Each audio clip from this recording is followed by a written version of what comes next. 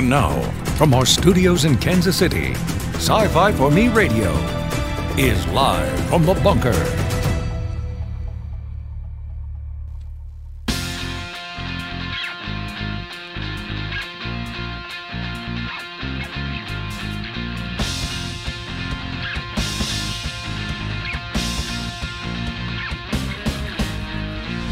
Here we go.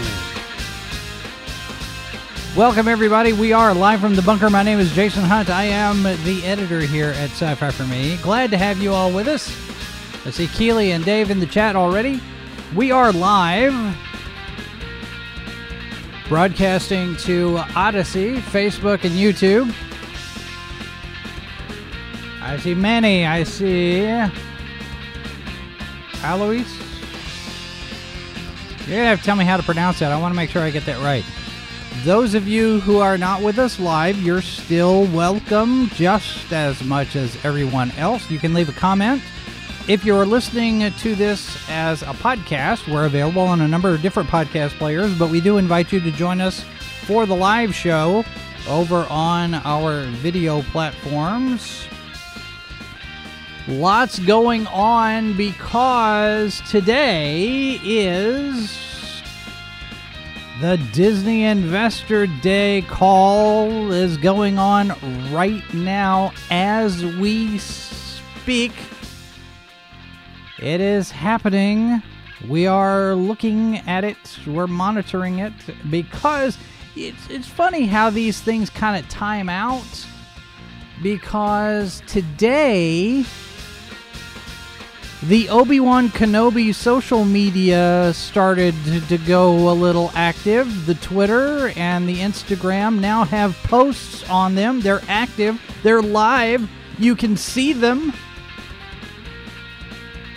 because Entertainment Weekly dropped the first images from Obi-Wan Kenobi from the April edition of the magazine. He's got a new outfit. He's got the same lightsaber, and he's got a very stern look. He will be having words with someone.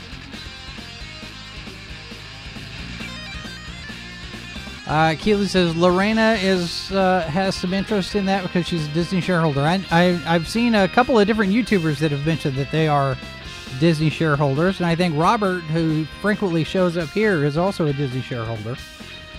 But the timing of this has a lot of people speculating, because now that we've got their social media active on the same day we've got the Disney investor call, it is likely we might, maybe, possibly get a trailer.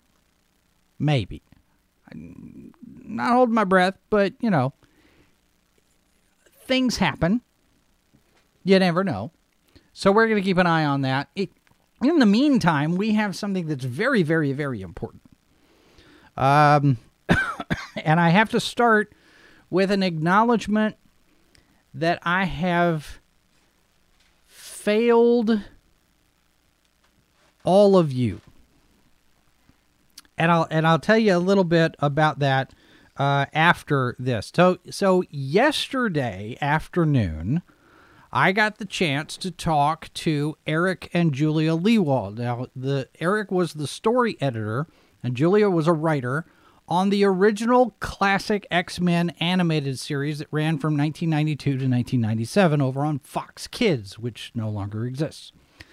And in the course of that conversation, which I will play for you here momentarily, we talked about a number of different things, and you'll see the conversation as it plays out. There's no editing. Here's the entire conversation. And I have failed in a fairly significant way. I'm not going to tell you how yet, because I want you to watch the conversation, the interview, and see if you can spot where I made a grievous error. Because I was having a conversation with Mrs. Boss afterwards. Just, how did it go? It was all this when we were talking about it. And she asked me a question which made me realize the significance of the error that I committed. I'm not going to tell you what it was. See if you can figure that out. But in the meantime, yes, we are monitoring the investor call, the annual meeting of shareholders call that's going on right now over at the Walt Disney Company, and who knows what's going to happen, right? Considering that the legislation in Florida is a really big thing right now. We've got the memo from Bob Chapek that's come out, and I'm sure that that's going to be a topic of conversation to be addressed today. I understand that Mr. Chapek is going to speak at some point. Susan Arnold has already made some opening comments, the chairman of the board. And the memo that went out from Bob Chapek probably had her eyes on it first. So, as Cameron Posh has pointed out, it is very likely that she's on board with whatever plan that he's got going. So we'll see what happens there. All right, Mandy says Fox Kids and Kids WB were my childhood. Yeah, I was 92. I was 22, so I still appreciated it. But it was not, you're off to college and doing other things and chasing the grown-up stuff. And so I didn't see a lot of the series, but I am running through it with Mrs. Boss now. We're catching up on the animated X-Men series, and it still holds up. Okay. So we're going to take a very quick break. I'm going to set this thing up here and push some buttons. When we get back. Okay, so Horatio Gutierrez is talking now. He's the Senior Executive Vice President and General Counsel and Secretary. He's the legal guy. So I would imagine that the Florida legislation is probably their first order of business, just to get it out of the way. Because I actually admire what Chapek has said in his memo, basically saying we're not going to be a political company anymore. I mean, it's a very distinct difference in approach from when Bob Iger's Walt Disney Company threatened to take all of their business out of Georgia over the abortion law from a couple of years ago. And now you've got the Walt Disney Company, you've got Bob Chapek sitting there saying, we're not going to advocate like this. We donate to both sides because we need the access, and yes, there are conversations to be had. But he's being fairly smart in how he's approaching it because, like he says, any kind of position that they take is fodder for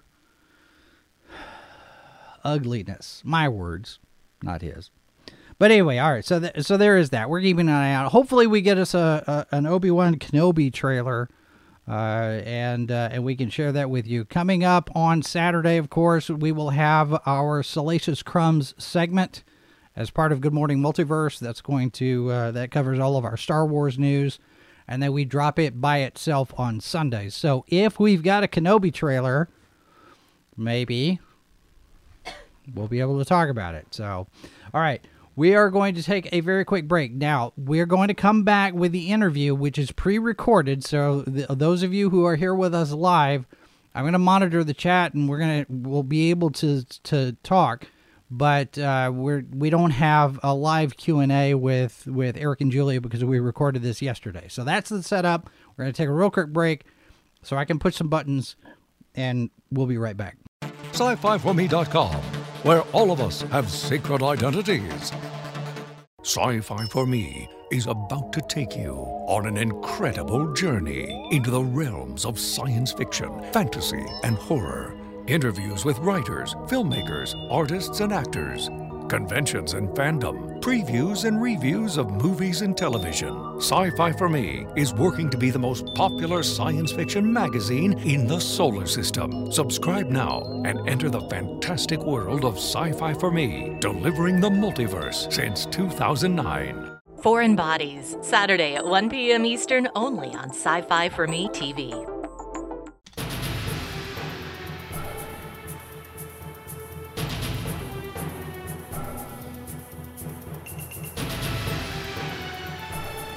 Live from the bunker-ish. It is one of those experiences that you don't get very often, but you get to brag about later. We get to talk to some people that were there back in the day and are coming back. And back in November during the Disney Investor Day, we learned that we were getting X-Men 97, and everybody went, "Wait, what?" And now, as details come out, we're finding out more about it. Of course, a lot of it can't talk about yet, but joining us today to tell us all of the things they can't talk about, Eric and Julia Lewald, who are back, were involved in the original show and are now, I guess, involved, we could say, as consultants for the new show. Welcome to the program. Glad to have you. Thanks for being here. Well, thanks so much for inviting us. Thanks, Jason. So, I guess my first question, I guess more for Eric, but Julia, you have ideas on this because y'all have both done this. How complicated is it to develop a show based on an existing IP? Because you have, years and years of history of the X-Men. Somebody says, "Hey, I've got this idea. Let's make it into a TV show. Let's make it into a cartoon. Let's do a movie or whatnot." And these days, we come across so many different news items about books that haven't even been published yet that are already getting movie deals.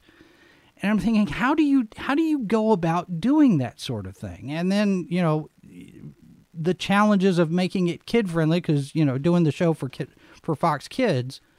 Yeah. What's the process for finding an intellectual property that you want to adapt and then convincing somebody to let you do it?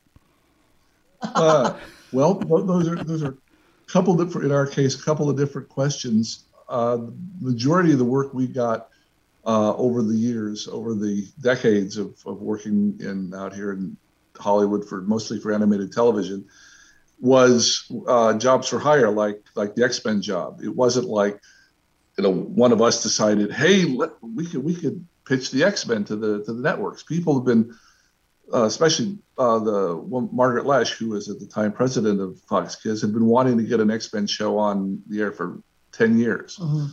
And it was just a case of getting the financing together and finding a place that would play it.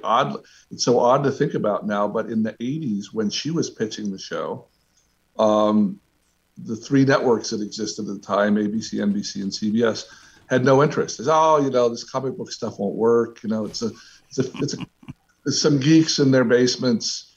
This is not our kids' audience. We won't get a tenth as big an audience as we need for a popular show. And no one knows who the X-Men are. Right. So in 1992, in February 1992, when we got the opportunity to do this job, it's astounding to think back, but 30 years ago, there was really no practical internet whatsoever. Right. Really, we were told, when develop the X-Men, but when you're developing it, plan on 85% of our audience not to know who they are or what the comic book is, or, they were not part of popular culture.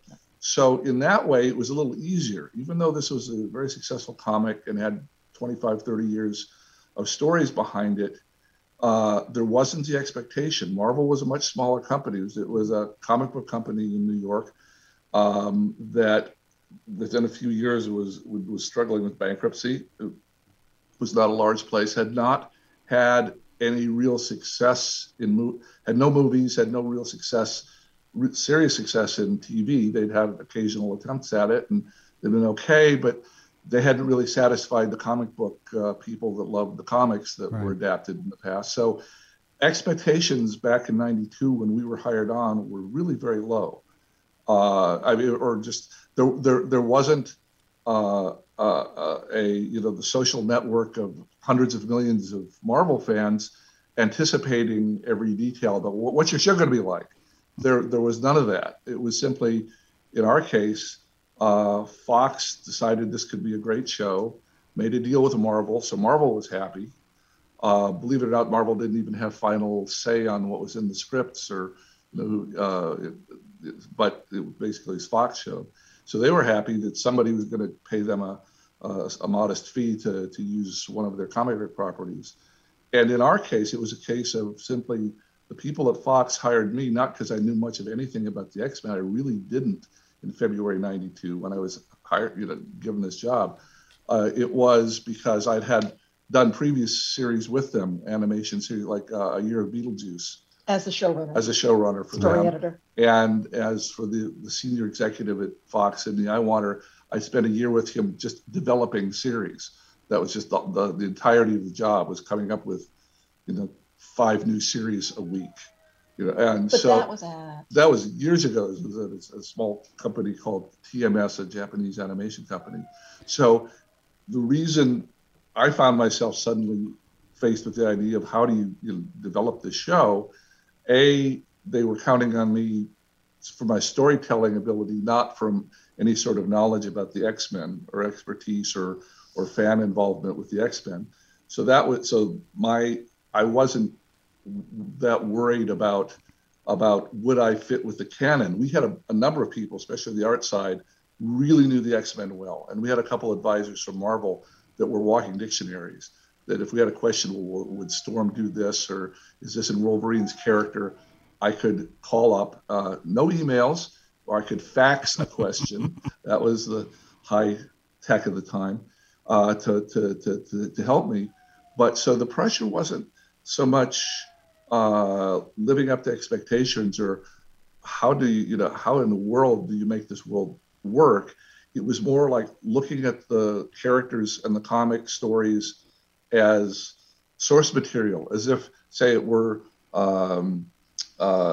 Sherlock Holmes and Watson, and said, okay, you've got to do a new Sherlock Holmes series. Dozens of people have been given that job over the last 50 years.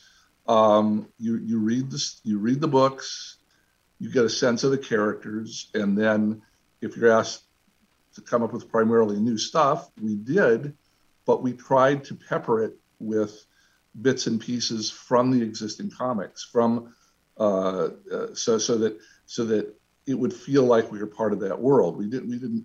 None of the people on the writing side had an agenda that they wanted to change X-Men in any way.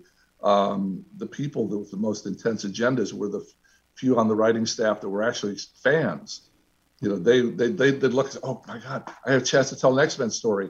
There are 300 details that I need to jam into the first page because I love them so much. Yeah. So that was where some of the issues in the writing came from. But as far as those of us that came to it more from a TV writing perspective than from an X-Men loving standpoint, it wasn't that different an assignment from any other pre-existing property. You just read as much of it as you could and used what you loved and set aside what you didn't think, either that you didn't like or that you thought, well, that worked great in the comic, but it won't really work in a TV show. It's a slightly different craft where, comics are kind of static.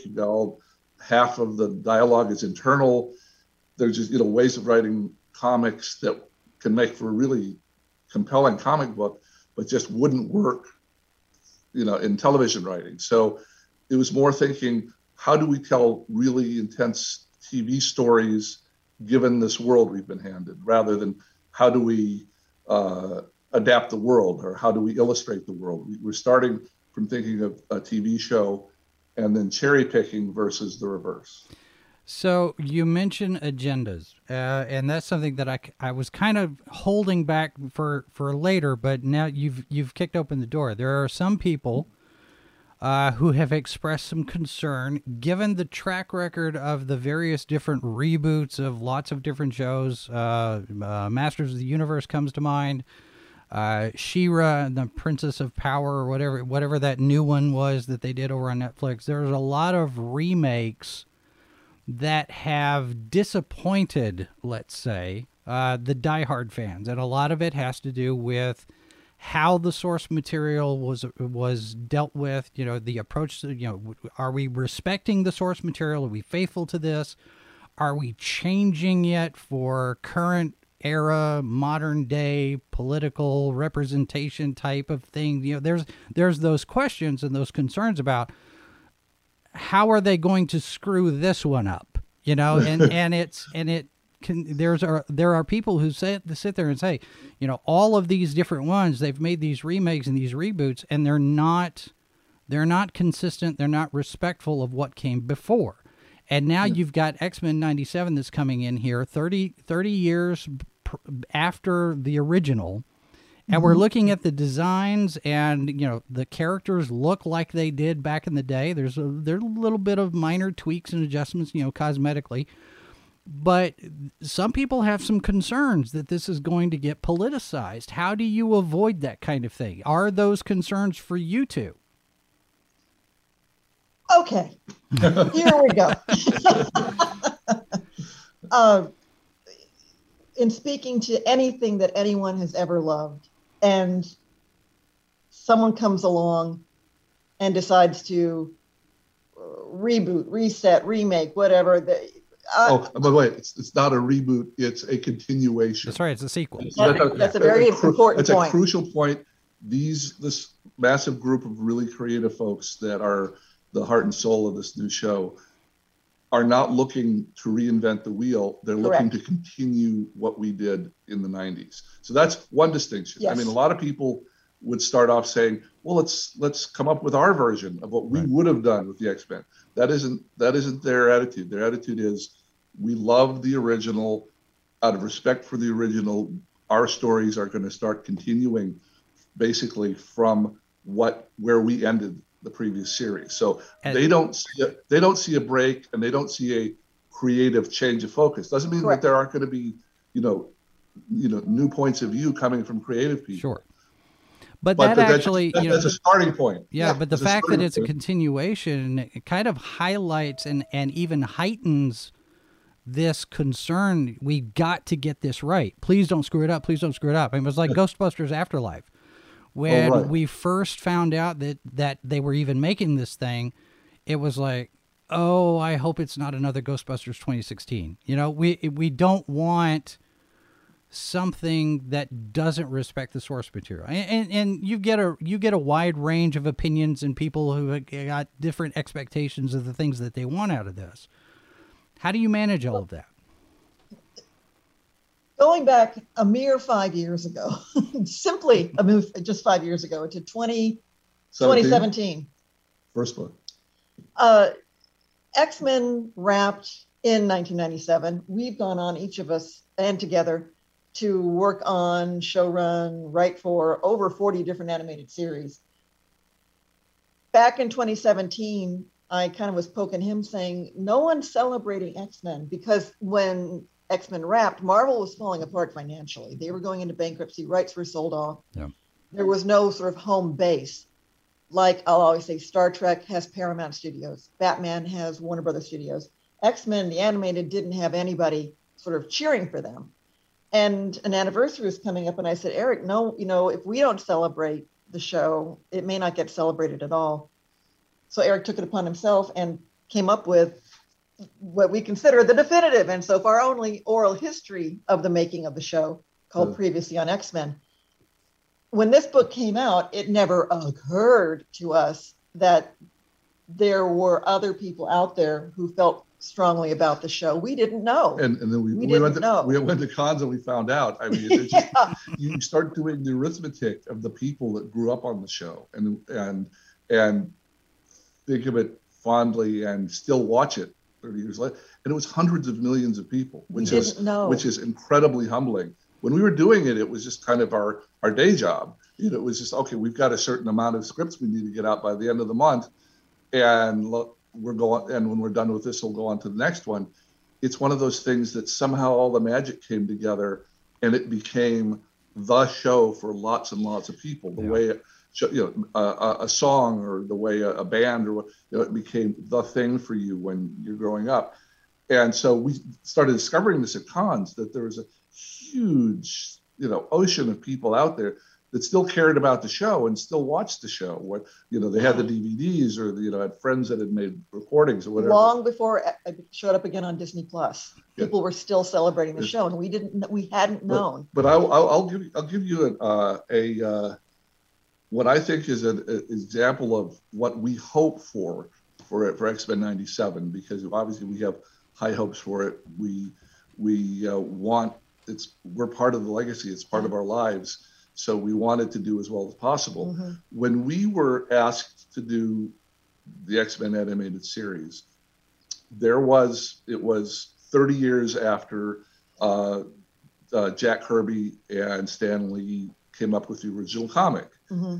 And in the interim, about a dozen years after they came up with the original, and it kind of stopped and failed, there was a reinvention of it with new characters and a new tone in the mid-'70s.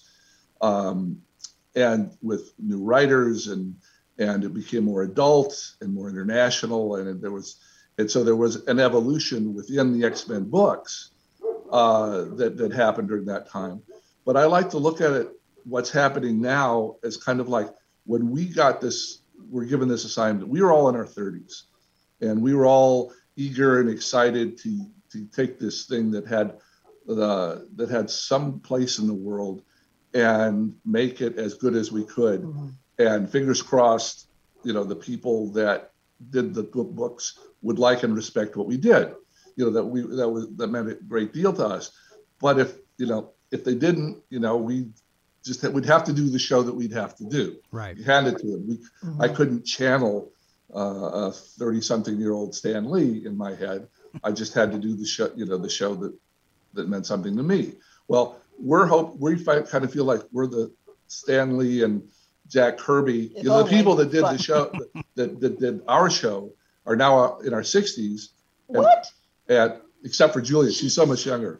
So we're in our 60s, and we're looking at these people that are doing the new show who are all in their 30s. Yeah.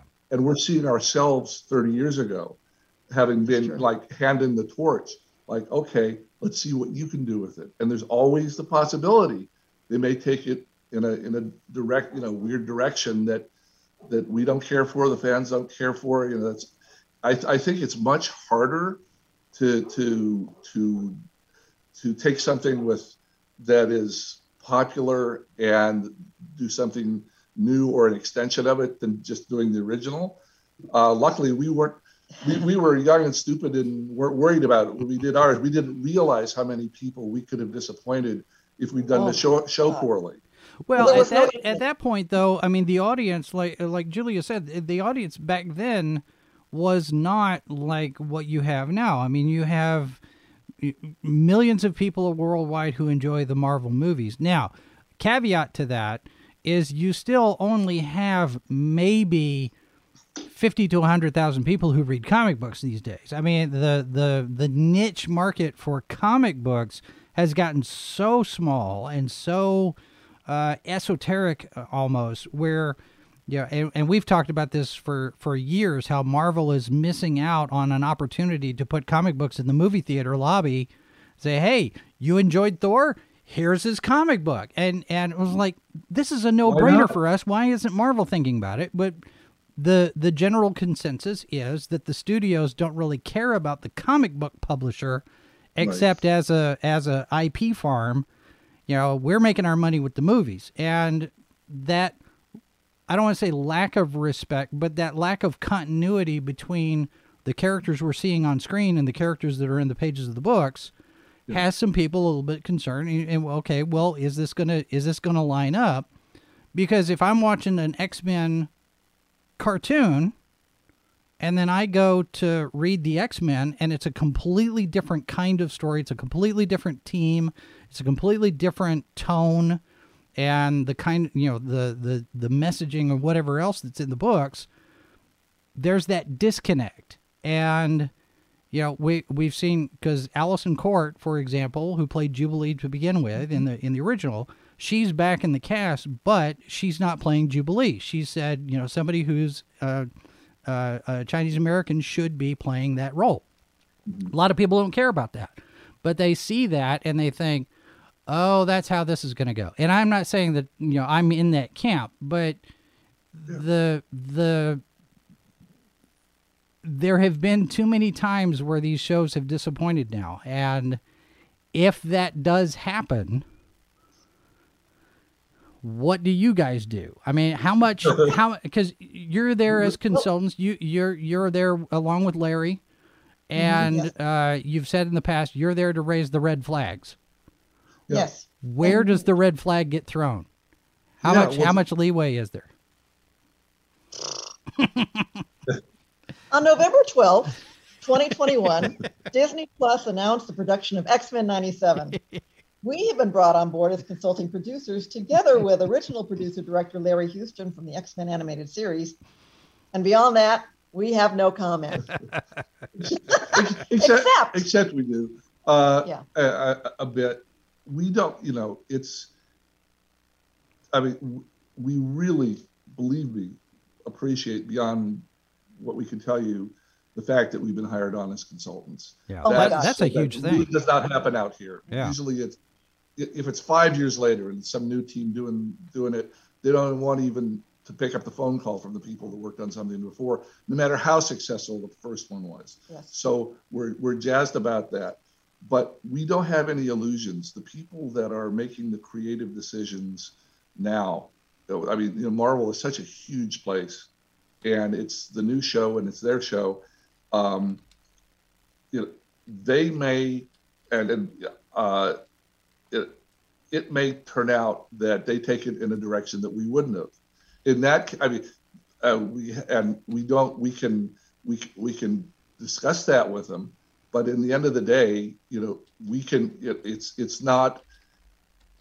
we aren't making the creative, we weren't making all the creative decisions in 1992. It was really collaborative. It's a collaborative We were working for the people at Fox. Right. If any of the people Marvel. above us at Fox had been a different person, the show would have been incredibly different.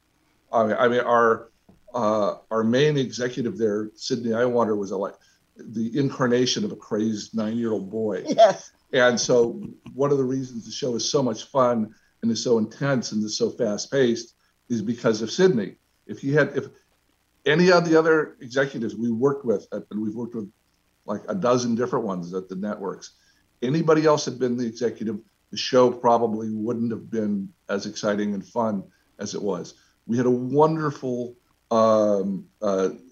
broadcast standards and censor woman who, if she said, take out 80% of all that action and excitement that you're throwing in your scripts, we would have just had to say, and none of this kissy stuff among the leads, we would have just had to cut it out. Avery Coburn, she deserves credit. She liked the books. She liked the characters. She liked pushing the envelope. So because of her, there's all this stuff in the and yet, yes, I do think of it very much as my show since I was responsible for the scripts.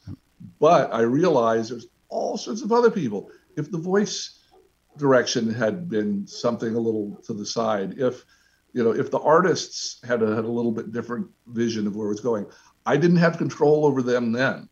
I could have jumped up and down and written nasty faxes, but I could. There was a limit. It was such a modest budget and such a tight schedule. We were all working and writing and drawing as fast as we could, and shoveling it out there, hoping that it stayed together as a coherent piece of television. And you just had to kind of be thankful for the kindness of strangers, the kindness of colleagues, that it all held together that way. Yeah. So we didn't come into the new consultancy with any illusions that if we look at a story and we think, oh God, that's not what I would have done. We can say that out loud and we can give the note, but it's gonna be what it's gonna be, and we'll do all we can. But it is a new year. We're talking when we were doing our 1992 show, when we were discussing differences between what we were doing and what, say, the very earliest X-Men books were from the early 60s. We were discussing, well, ours is kind of like a garage band versus Pat Boone. It was, if you look at the early books, they are gentler, simpler, younger, a bunch of white American teenagers. Much more innocent time. Yeah, much more innocent. Wisecracking at each other. And Stan, was born in the 20s and grew up in the 30s and 40s, and his idea of a bunch of guys, a team hanging together, was going to be different from mine, a guy who grew up in the 60s and 70s. Right. It's just there's going to be an evolution, and sometimes it's for the better. Just think how shocked and pleased we'll be if the reviews come in and they say, well, the one in the 90s was pretty amazing, but this new one blows it out of the water. I don't know what I'll do then. Go back to my room and cry. No, but sit there and accept the accolade. Yeah, so that's what you do. Then we'll take credit for it. There you go. So just to clarify, your broadcast standards person is the person we have to thank for Sexy Rogue, right? Absolutely. Every bit about it. And Sexy Gambit. Okay. Sure. Okay. Sure. Yeah. But now, Julie, you're chomping at the bit there. What are you? I am. Let me, circling back to Allison Court and Sure. and the kerfluffle maybe that she's going to come back as a voice for the show, which again, these are the voices I hear in my head when I see any image of an X-Men. Right. I mean, I love Hugh Jackman, but I still hear Cal Dodd.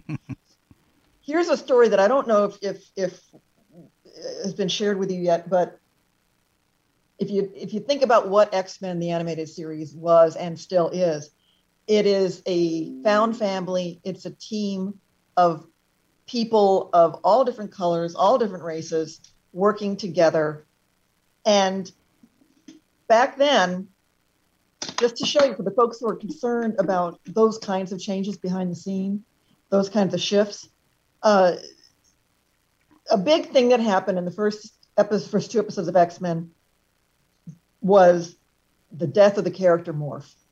Spoiler alert, but the death of the character Morph. And that the whole point of Morph's death, and I still can't believe you managed to pull this off, but it was to show heroic sacrifice in the Greek myth sense. Right. That there are consequences in this universe. And if there weren't that sacrifice of the Morph character, the show itself wouldn't have had the same heft. Things wouldn't have had the same level of intensity or threat. Jeopardy, consequence. Right. With that, the decision had to be made. Okay, so we choose to sacrifice an X-Men in the first two episodes to set up the stakes. Now, who is that character going to be? Yeah, and we looked it up, and one of the people that did it in the mid 70s in the books, we tried to pull everybody from the books, was Thunderbird. So when the first script, Night of the Sentinels, was written, the Morph character was Thunderbird. Native American character who sacrificed himself in the books. Yeah, and so we thought, okay, this will be a connection for the people. Where he's gonna fight really hard and die a glorious heroic death. Well, we'd written that, and they'd drawn the character, and it was they're ready to go into the storyboard. Somebody, and we don't remember who, and I don't think we ever found out directly, but somebody in administration at Fox just looked at it and said, "Wait a minute. Your only Native American character you've got in the X-Men, and you're going to shoot him in the first story and kill him. Is this politically so? Is this what you want to do? Kind of political awareness and the woke worry and all this business about those kind of concerns have been with us forever. Yes, certainly in television, where you couldn't say pregnant on I Love Lucy because it was so it will horrify the children. Couldn't even put them in the same bed.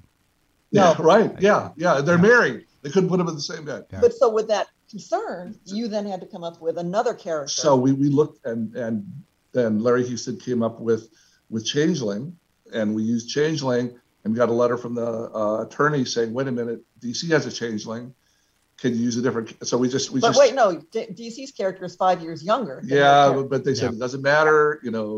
Lawsuit. We don't want a lawsuit. So change this again. So Thunderbird became Changeling, became Morph, and we had to make those adjustments basically for political reasons. But on the fly as well. On the fly, and we don't think it really affected the storytelling. I think that that people's concerned about how about if somebody's going to have different issues. you're starting off with the X-Men as possibly the most inclusive series in the history of television. Sure. Yep. And so it's just as a basic. It's a basis. You've got a group of people, all of whom are looked askance at and disliked and just because pushed of who they away are, and just because attacked, of how they were born. just because of how they were born. So you've got that. It's not like something you have to add to the X-Men to make it interesting. Right. It's their very nature. So I don't think you can make it more inclusive a show. I don't think you can make it a more diverse show because we happen to make it half female, half male. It wasn't. There was not an agenda. There was no crazed feminist, in the team saying you got to have that, because really we have gotten the other in the 80s, 90s, 2000s. When we're doing other shows, we'll develop a show and say, okay, here's a team. There's 7 people. There's 4 guys, 3 women. And they said, no. We just need like 6 guys and a Smurfette. They said, no, we're told by our, the toy people. The toy people that, that girl toys don't sell. So get rid of all these. We've been actually pushed the other way. We've been given our marching orders. You got to get rid of these female characters. You've got too many. They don't sell. The flip side of that now, though, is that back in '92, there was not social media and the internet.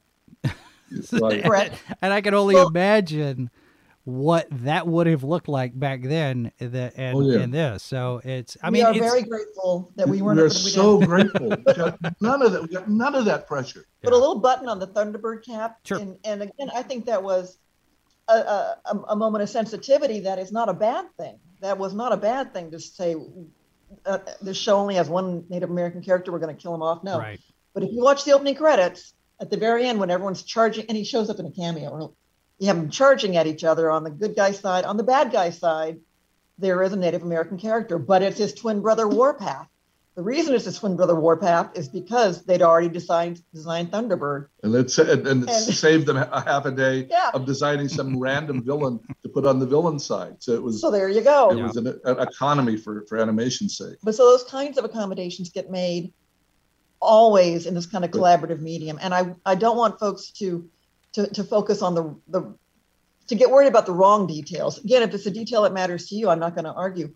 But we still have 5 years of X-Men the animated series to go back and enjoy. Right. That still exists. Yeah. So I don't think they're going to change the nature of any of the characters or from what we see. This is a group of people that have grown up absolutely admiring and loving and respecting the show that they're now doing a continuation of. So you've got true believers in the core of the creative team who don't want someone to come in and turn this into something that our show wasn't. Right. Our show wasn't. Right. How much conversation have you had in that regard, or the expectations management type of thing with Beau DeMayo? Because he's coming in, he's the one in charge. He's young kid full of juice. What's he going to bring to the table here? He's a great person. We really, really like Beau. We can't get too deep in the weeds with you beyond to say we know Beau. We talk to Beau. We like Beau. He loves the X-Men. Yeah. This is a good thing. We're the best of our knowledge caught up on a lot of the stuff that's been either drawn or written so far, or proposed. And we've given some reaction to it, and it's been real healthy. It hasn't been like, well, thanks guys. Yeah, it hasn't been a pat on the head. It hasn't been like, thanks old people. we'll do our show. Thank you very much. No, they were. As of today, we are all happy and good, and continue to be happy. And to flip it, as the person who was frantically trying to get a show done in 1992, and was getting notes from Stan Lee, about a character or about a story or about ideas for the show. I don't want to be intrusive. Sure. I want to be heard, but I do realize that if the show is a huge success, it's going to be Beau's success. If there's problems with it, Beau's going to get the crap for it. I get to just kick back and ride it out and be an elder statesman either way. So I don't the show, have that much. if the show succeeds, somebody can start putting together a little congratulatory ads running around that says Bo knows the X-Men. That's it. Very good. Can he use that? That's a deep cut. Yeah, you can have that one for free. Can you charge that? Charge him a little for that one, because that's good. Well, okay. So on the flip side of the concerns, what are you excited about with this opportunity to come back and revisit this particular team of the X-Men, this iteration of it? Again, 5 years ago, it was a fantasy that anyone even remembered X-Men the animated series to begin with. We have discovered that a lot of people do. The deep love for it, and we've been asked over time, what would you have done, or what would you think would be fun to do? And more times than not, you've even said, well, it'd be nice to pick up where the show ended. Yeah. And it's X-Men 97. It's picking up where the show ended. So that's half of that's half of it right there. Right. That's half of the satisfaction. Yeah. And it's funny looking back at this. The thing that I connect it to, because they're all the movies now, is for me is Star Trek. When I was really little, I remember being blown away. That September night in 1966 when this strange new thing was on television. Yeah. And as I've gone through all the 10 series and dozen movies or whatever, my deepest affection is still for the original series. So whatever happens with this, I'm more curious. It's almost like I'm curious to see what Team 6 and Team 7 and Team 8 does. What it's like with the movies. Some of the movies I thought have been pretty wonderful, and some of them are, oh my God, that's not what I would have done. So there's been a whole range of reaction to what was done with the characters that we lived with and breathed with and loved for 5 years. Yeah. And now somebody else is running with them and doing their version with them. So and they're doing the version that we ourselves thought, oh, wouldn't that be great if they picked up where the show wrapped up? Yeah. And that's what they're doing. Yes. Now, I saw an interview with you guys talking about how long this has been in development, actually, because it got announced in November, but this thing has been in the works for a while. When did they first contact you and sit there and say, hey, we want you to be a part of this thing? How long you had to sit on this? Well, it had been in the ether. It had been in the ether, and they did call us a little while before the announcement. Yeah, and we all signed NDAs, and we're all going. We and Larry did, and voice talent and such. You don't want to. What caught us, but what surprised us was the big announcement on November 12th. We were not necessarily. We knew that was going to happen, but we didn't know that X-Men 97 was going to have that kind of impact on people, or that it was going to be one of the big things they announced that day, honestly. And then things just kind of exploded at that point, at least for us on our end, with people going, is this happening? Are you involved? What do you know? And it's sort of been playing catch up since then, just getting our feet under ourselves and being as helpful as we can be with the folks who, the crew on X-Men 97, they love the X-Men, and that's been wondererful. And I mean, if you think about it, Marvel is such a big, huge place now, and they're really clever about. I mean, they've got so many IPs, and they've got this huge universe. It's just expanding like crazy, which would drive me crazy if I were trying to be a creative executive at the place, because it was hard enough for me to just keep track of the people that had been in the X-Men comic universe. That's dozens and hundreds of characters that they developed over 30 years that we had to try to pick and choose and decide how to manage those folks and use them in stories. They've got that, times 20 as they expand, as they're getting all the other comics together and starting to overlap them, and questions of, is the main MCU going to overlap with the X-Men MCU? And there are massive things, projects that they're probably planning. They're probably 5 years in advance that they're planning. We know that they realized early on, looking back at how successful our series had been, that this was something that they were going to get to. Well, But we assumed but back in say in 2017, when we couldn't get anybody on the phone, because I would like to write, or 2016 when I started, I'd like to write a book about our experience in the X-Men, and the word back was, well, the rights are still split between 2 or 3 people, between Fox and Marvel and Disney. So nobody wants to bother with developing anything, in a new animated X-Men show, because it would just be a business fight, and nobody's going to put money into something they don't control the rights to. So, and nobody wanted to help with a book about a show. So we just did that book on our own. Marvel wasn't interested. Nobody was interested. It made sense at the time, just from a business standpoint. They're not going to put their heart and soul and money into something that they might not be able to produce. So as soon as the word got out, like 3 years ago, that the rights were coming back together, that Disney was buying Fox, and that way all the rights would come back together to where they could do a show. There was just, we sensed rumblings like, they know that they're going to want to do one. Now they have to start getting their executive team in place to start planning for it, so they can figure out where and they'd probably been planning the Disney Channel for 3 or 4 years by that point. All these things were coming together, and one of the something that we love to nudge our friends about, because they say, oh, you write cartoons off to the side. I know it's not as glamorous as parts of television, parts of Hollywood, but when we saw before the Disney Channel came out, about 3-4 months before the channel premiered. Yeah, she's going to look it up. It's online somewhere.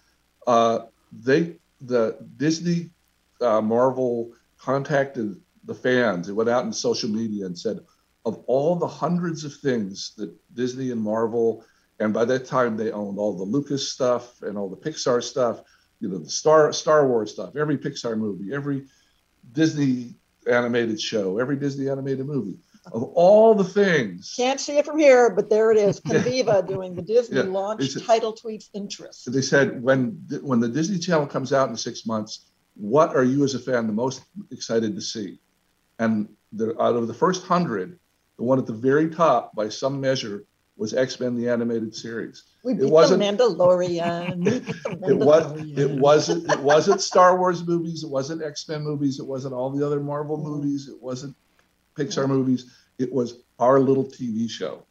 Was the thing that the fans were most jazzed about. Well, that's like 20 minutes of market research. If they could figure that out, they're going to want to do a show. They're going to put some serious money and time into doing a new show. If that's the way the fans are talking. So that we didn't anticipate being a part of it, though. We just said, okay, good. They're going to make a show. That's at that point.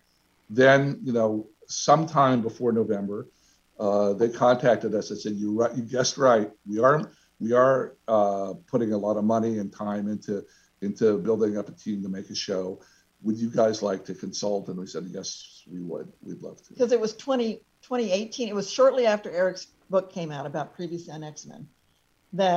And we did this without any network support or studio support, but got an email from a fellow in charge of licensing at Marvel, and our hearts sank just assuming they were going to slap us down with a hammer. To sue us or something for doing a book without their participation. Instead, because of the rights and the permissions and the first book. Yeah. It was wonderful. The fellow there said no.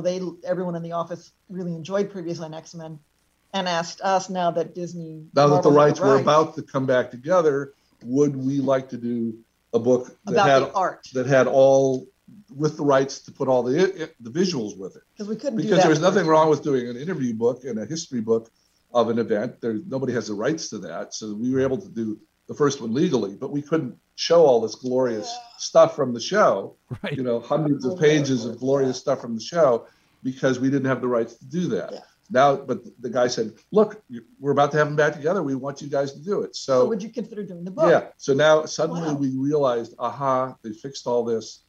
They're going to start exploiting, I guess the word, they start using what they have with X-Men, the animated series, going forward. So then we spent a year and a half going through old storage locker units, and because again, X-Men was done pre computer. These were all hand painted Right. cells, like 100,000 hand paintings per episode. And 99.9% of that had just been thrown away. Yeah. See that's the other thing too. You look at process from then to now, and cell animation, and the new stuff now with CG and flash animation, and a lot of this interpolation where we're going to give you this cell, and then the computer comes up with all the in-betweens, and it makes for some pretty clunky animation. And I know some people are sitting there going, well, I really hope it looks like the old show, even though there are some points in the old show where the animation is not quite up to snuff. But we'll own that. We know that. But the idea of the look, the traditional cell animation look, that's just as important. I would expect that the fans are sitting there, chomping at the bit, wanting to see what this thing looks like, because it's got to look like the show, not just feel like the show. The stories are going to be the same. It has to look the same. Yeah. Yeah. Yeah. And then we agree, and we think that we were on when we first were introduced to the whole team, because we're dealing with COVID as well through all this. Yeah. There are about 60 people from the current team that are making the show online with us and with Larry when we were introduced to the creative team. And very tiny thumbnail and pictures. you can imagine there were all these people, these designers that had been working on the look and making, and they had a little bit of an animatic, they show you what you see in that logo that you got that they put out. That's okay to talk about. You can see that the design is really very close, and it's very much 2D cell-looking animation. Mm-hmm. If you looked at, say, what they just came out with, the What If series, right? That was spectacular, high-budget, beautifully animated, but a very completely different look. Yes. Yeah. Very, very, action capture, motion capture more look than what they very specifically have made this look as close to our show as is humanly possible in 2022. The thing on top of that is we kid them because they to our eyes have such a huge budget and such a huge time. Yeah. We were like, okay, you got 7 months till airtime to create a show. Create a show and animate 13 of them hand drawn. Yeah. Go. Mm. And they're spending a couple of years making and we assume from the materials we're seeing and from the size of their staff, 4 or 5 times our budget. So it's going to look beautiful, and it's going to be much slicker animation than we had. But as you say, they all want it to feel, they want fans to feel like they've left episode 76 and now they're looking at episode 77. They don't want to feel that's why it's the same, you're seeing the same team there. You don't want to think like, who are these new 7 people, in the expansion? You want it to be, and references to previous stories. Mm-hmm. You want that connection. So you can believe that even though it's a much higher budget, they're going to want to give it a look to where there's a continuation for the viewer. Now, you mentioned What If as the animated. We've talked about other animated projects that are in the works, although we don't really have any details on any of those, with this one being one of them. But with the MCU and the multiverse and, now, like you say, Fox and all of those rights come back in-house, and we're almost 100% one big family again. I think Hulk is still over at Universal or Namor somewhere else and somewhat.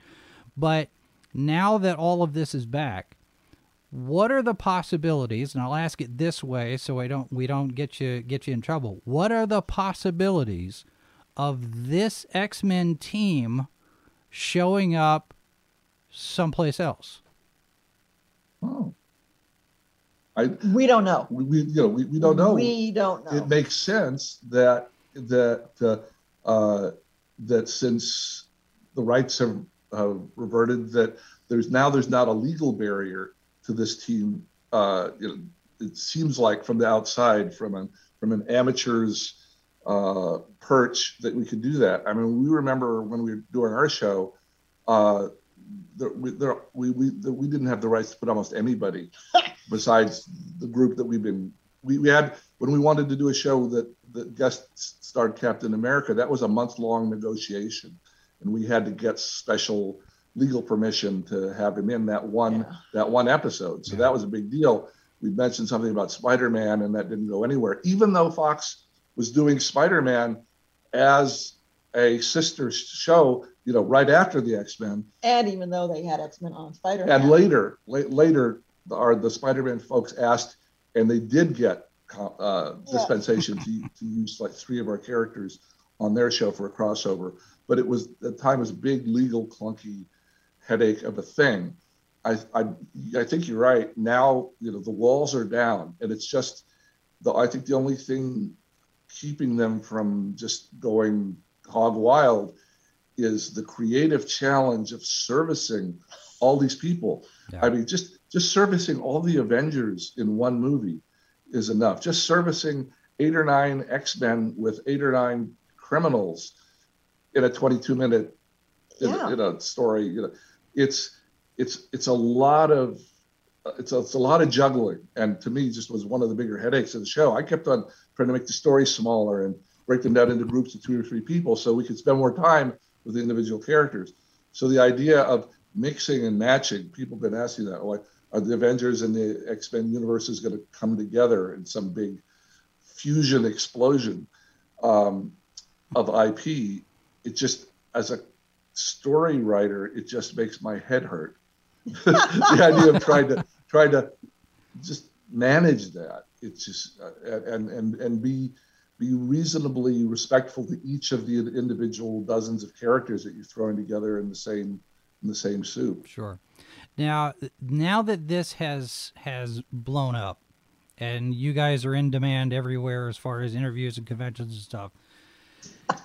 You mentioned earlier, Eric, that this was the job. You did the job. You moved on. You've done other stuff: Hercules, RoboCop, Dream Defenders, all of these different shows that you've gone on, and you've done different things. And now you're coming back here full circle to X-Men. Has this opened up additional opportunities for other projects that maybe might not have been possible without the revival of the X-Men? Are you guys working on other things? And can you talk about them? How about that? How about we'll claim nothing to talk about here. Yeah, we'll do our Sergeant Schultz business. But it's sure. But that's we like the way you think. We like the way you think. That we certainly would, as Larry Houston said, who is a couple of years my senior, so he's a little further into semi-retirement. He said the only thing that would get him out of his nice, quiet semi-retirement would be an exciting Marvel project. That's the only thing that would get. So, that's the thing about this. Looking back after 30 years of these, we are much more selective in what we think would be exciting and what would be worth the effort and the focus. But if this can open up something that's part of this world, that would be wonderful. Yeah. And we absolutely be up for it. We got file cabinets over there. Yeah, we got ideas. We got a few stories. We got a few stories left. Yeah. Now, was there anything in the original animated series that you were not able to do, stories you wanted to tell you didn't get a chance to, that maybe now that the show is back, you're sitting there saying, "Hey, we got this piece of paper in the filing cabinet. Let me hand it to you here. Nudge, nudge." It's funny you asked that. We have had conversations with Bo specifically about some things that, that's all I'm going to say. Yeah, but we have. Yeah, would it be fun to take this character? Remember when this happened? What did that happen? Remember when this happened? We decided not to take the character in that direction, but maybe you could now. Yeah. Maybe it was something that was that was way too adult for Fox Kids. Yeah. But now, since it's Disney Channel, they have the rules are looser. So I'm sure there are stories with this group that we could attack that we really weren't available to us when. But that's, we'll see how that plays out. Yeah. He's wonderfully open. I mean, we can pitch stories all day, and he take them and he'd consider them. Mm-hmm. It's just that really was, we were brought on more to react to what they have and help them improve it and catch them when they may be going in a direction that we don't think is right. So the consultant thing is more, I just want to be specific about it, is a little bit different muscle, a little different perspective than being, we're not part of the writing team. We're not part of we're not in the room, part of the writer's room. Yeah, you're there to give notes and provide advice and feedback and that sort of thing. Sure. And to be fresh eyes, because sometimes you can really get that.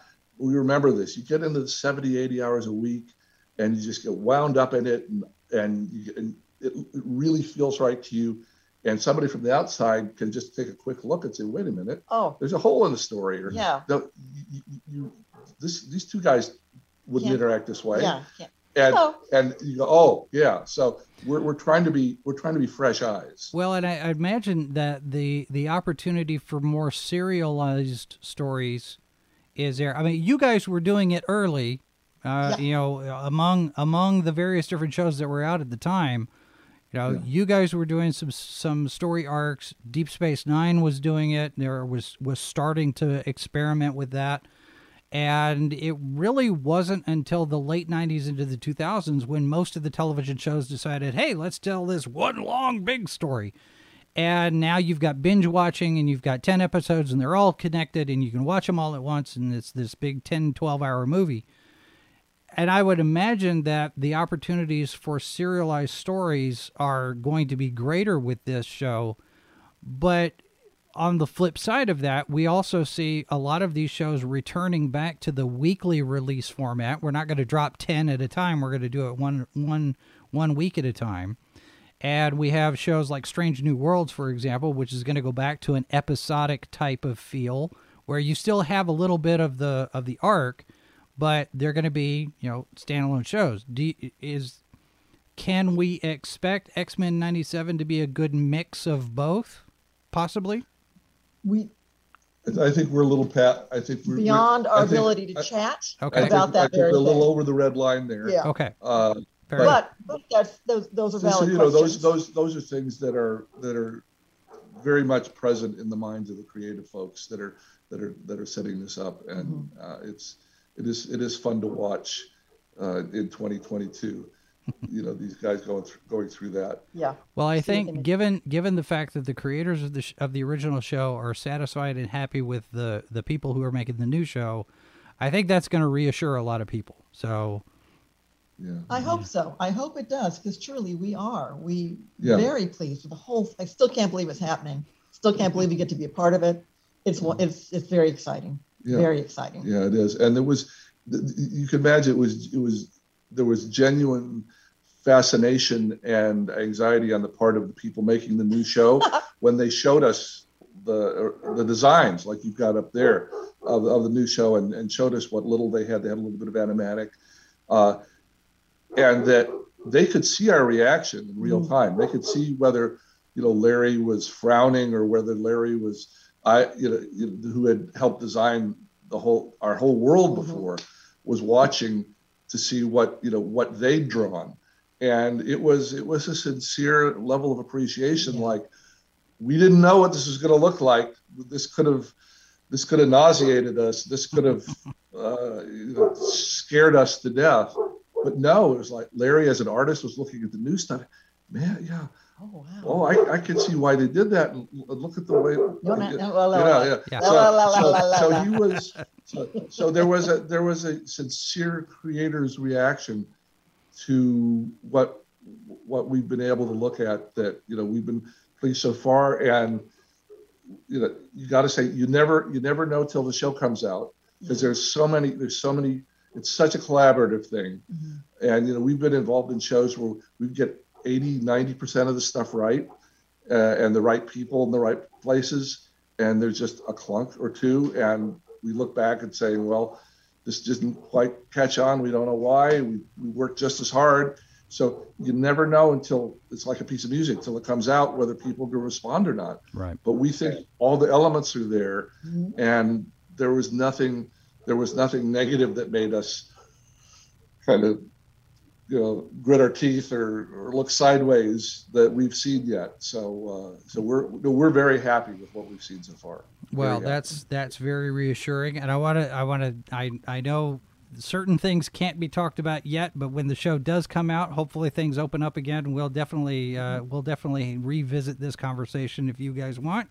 And you know, between now and then, maybe we get a chance to talk about some of the other stuff that you've done. You know, the RoboCop and Young Hercules and all of that. So we'll hope for that, and wait with bated breath to see X-Men 97 when it hits, probably sometime in late 2023-ish, maybe. 2023. All right. In the meantime, y'all enjoy your X-Men bunker there and the fruits of your labor. And if folks can follow us, yes, X-Men let me pull that up because I have that. All right, so here they are on Instagram. X-Men TAS is the Instagram account, and it's the same over on Twitter, so you can find them there. And we do appreciate you spending some time with us. So. And we're on Facebook, and we have a web address, xmentas.com, where a lot of blog posts and things are available for fans. So okay, and we will put all of those links in the show notes so people can find you there and connect with you. And we'll definitely have you back. Eric and Julia Lewald, thanks very much for being here. Oh, and thank you so much. Good luck with the new show. Thank you. If you unsubscribe to our podcasts, our legion is doomed. Be sure to connect with us on social media and subscribe to our channels so you don't miss our next broadcast.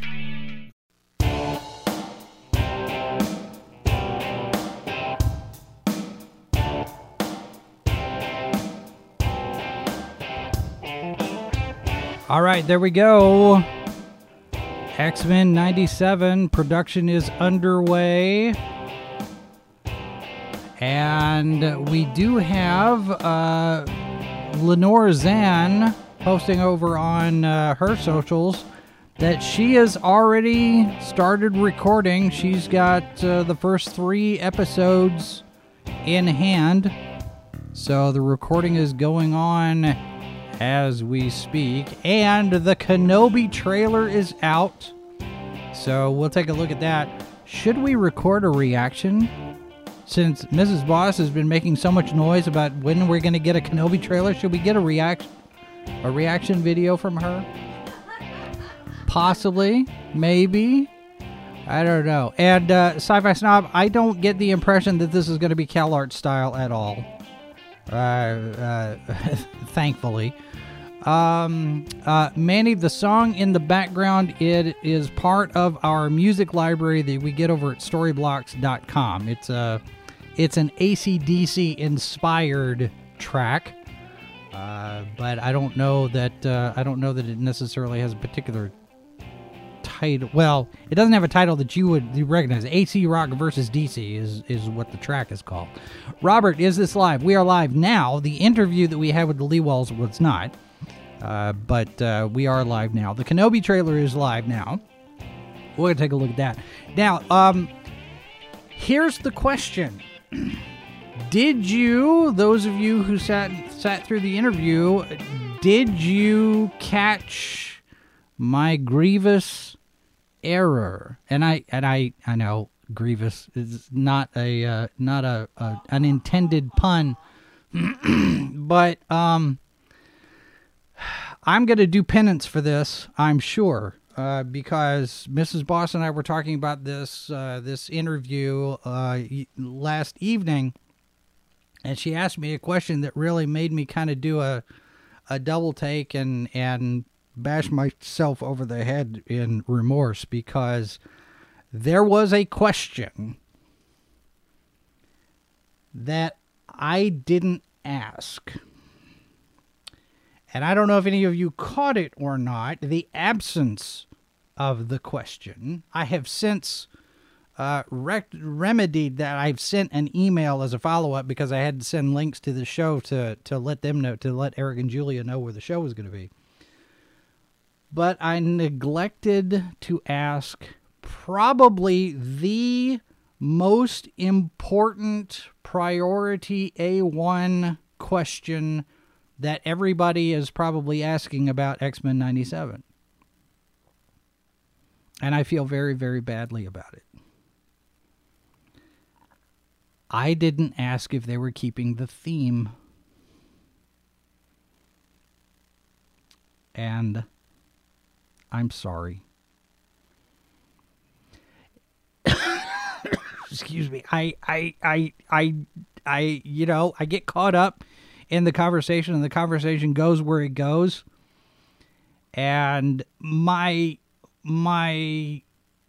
inclination, although I don't have anything to back this up, so don't quote me on this. I'm guessing, speculating. But given the fact that the first episode of X-Men 97 will be as if we're looking at the 77th episode of X-Men, the animated series, I would hope that we'll get the opening that we had before. I would hope. We'll know in 2023. And if I do get an email back from Eric and Julia in the meantime with regard to that, I will share that with you. But I will admit to a significant amount of embarrassment over not asking that question. I'm sorry. All right, that's going to do it for us today. We're going to go look at the Kenobi trailer. We're going to go look at some of the other stuff that Disney dropped during their annual investor meeting today. I think it's still going on. Let me check. But it is still going on. So we're going to pop in on that and see what's going on there, and go take a look at the Kenobi trailer. Let us know what you think. Find us over on social media. And, of course, you can leave us a comment, sign up for our newsletter. If you want to send money our way, we've got a PayPal and a Subscribestar account, and that's fine. We're on 10 different social media accounts.